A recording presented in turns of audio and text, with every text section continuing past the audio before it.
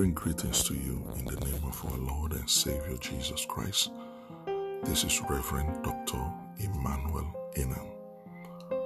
A man in Christ is a man that is not subject to any condemnation. The Bible said in the book of Romans chapter 8, it said, there is therefore no more condemnation to them that are in Christ Jesus. For they live not according to the flesh, but according to the Spirit man. According to the book of 2 Corinthians chapter 5 verse 17, Paul said, if any man is in Christ, he is a new creation.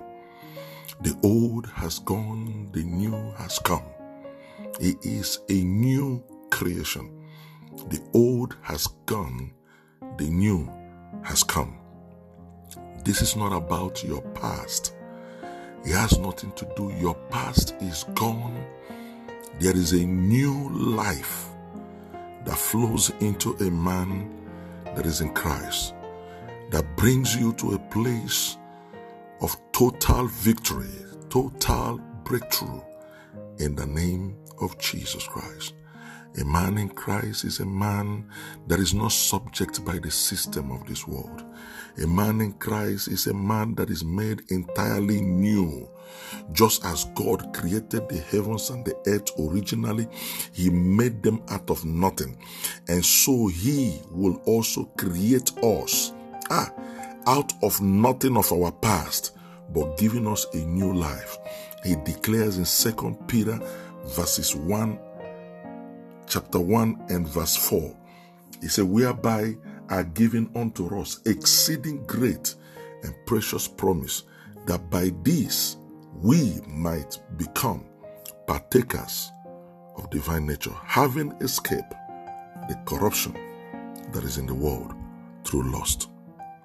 We are partakers of divine nature. We carry the DNA of divinity on the inside of us.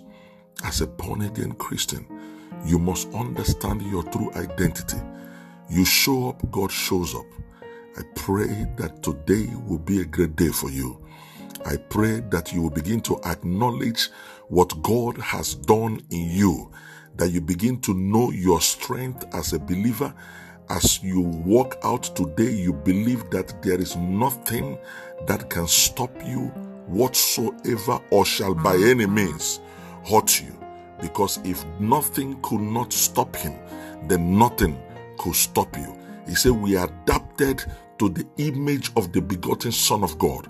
In Romans chapter 8 verse 39, he declared, he said he foreknew us, he knew us, he predestined us, he chose us, he justified us, he called us. He is our maker, our God, the one that we serve.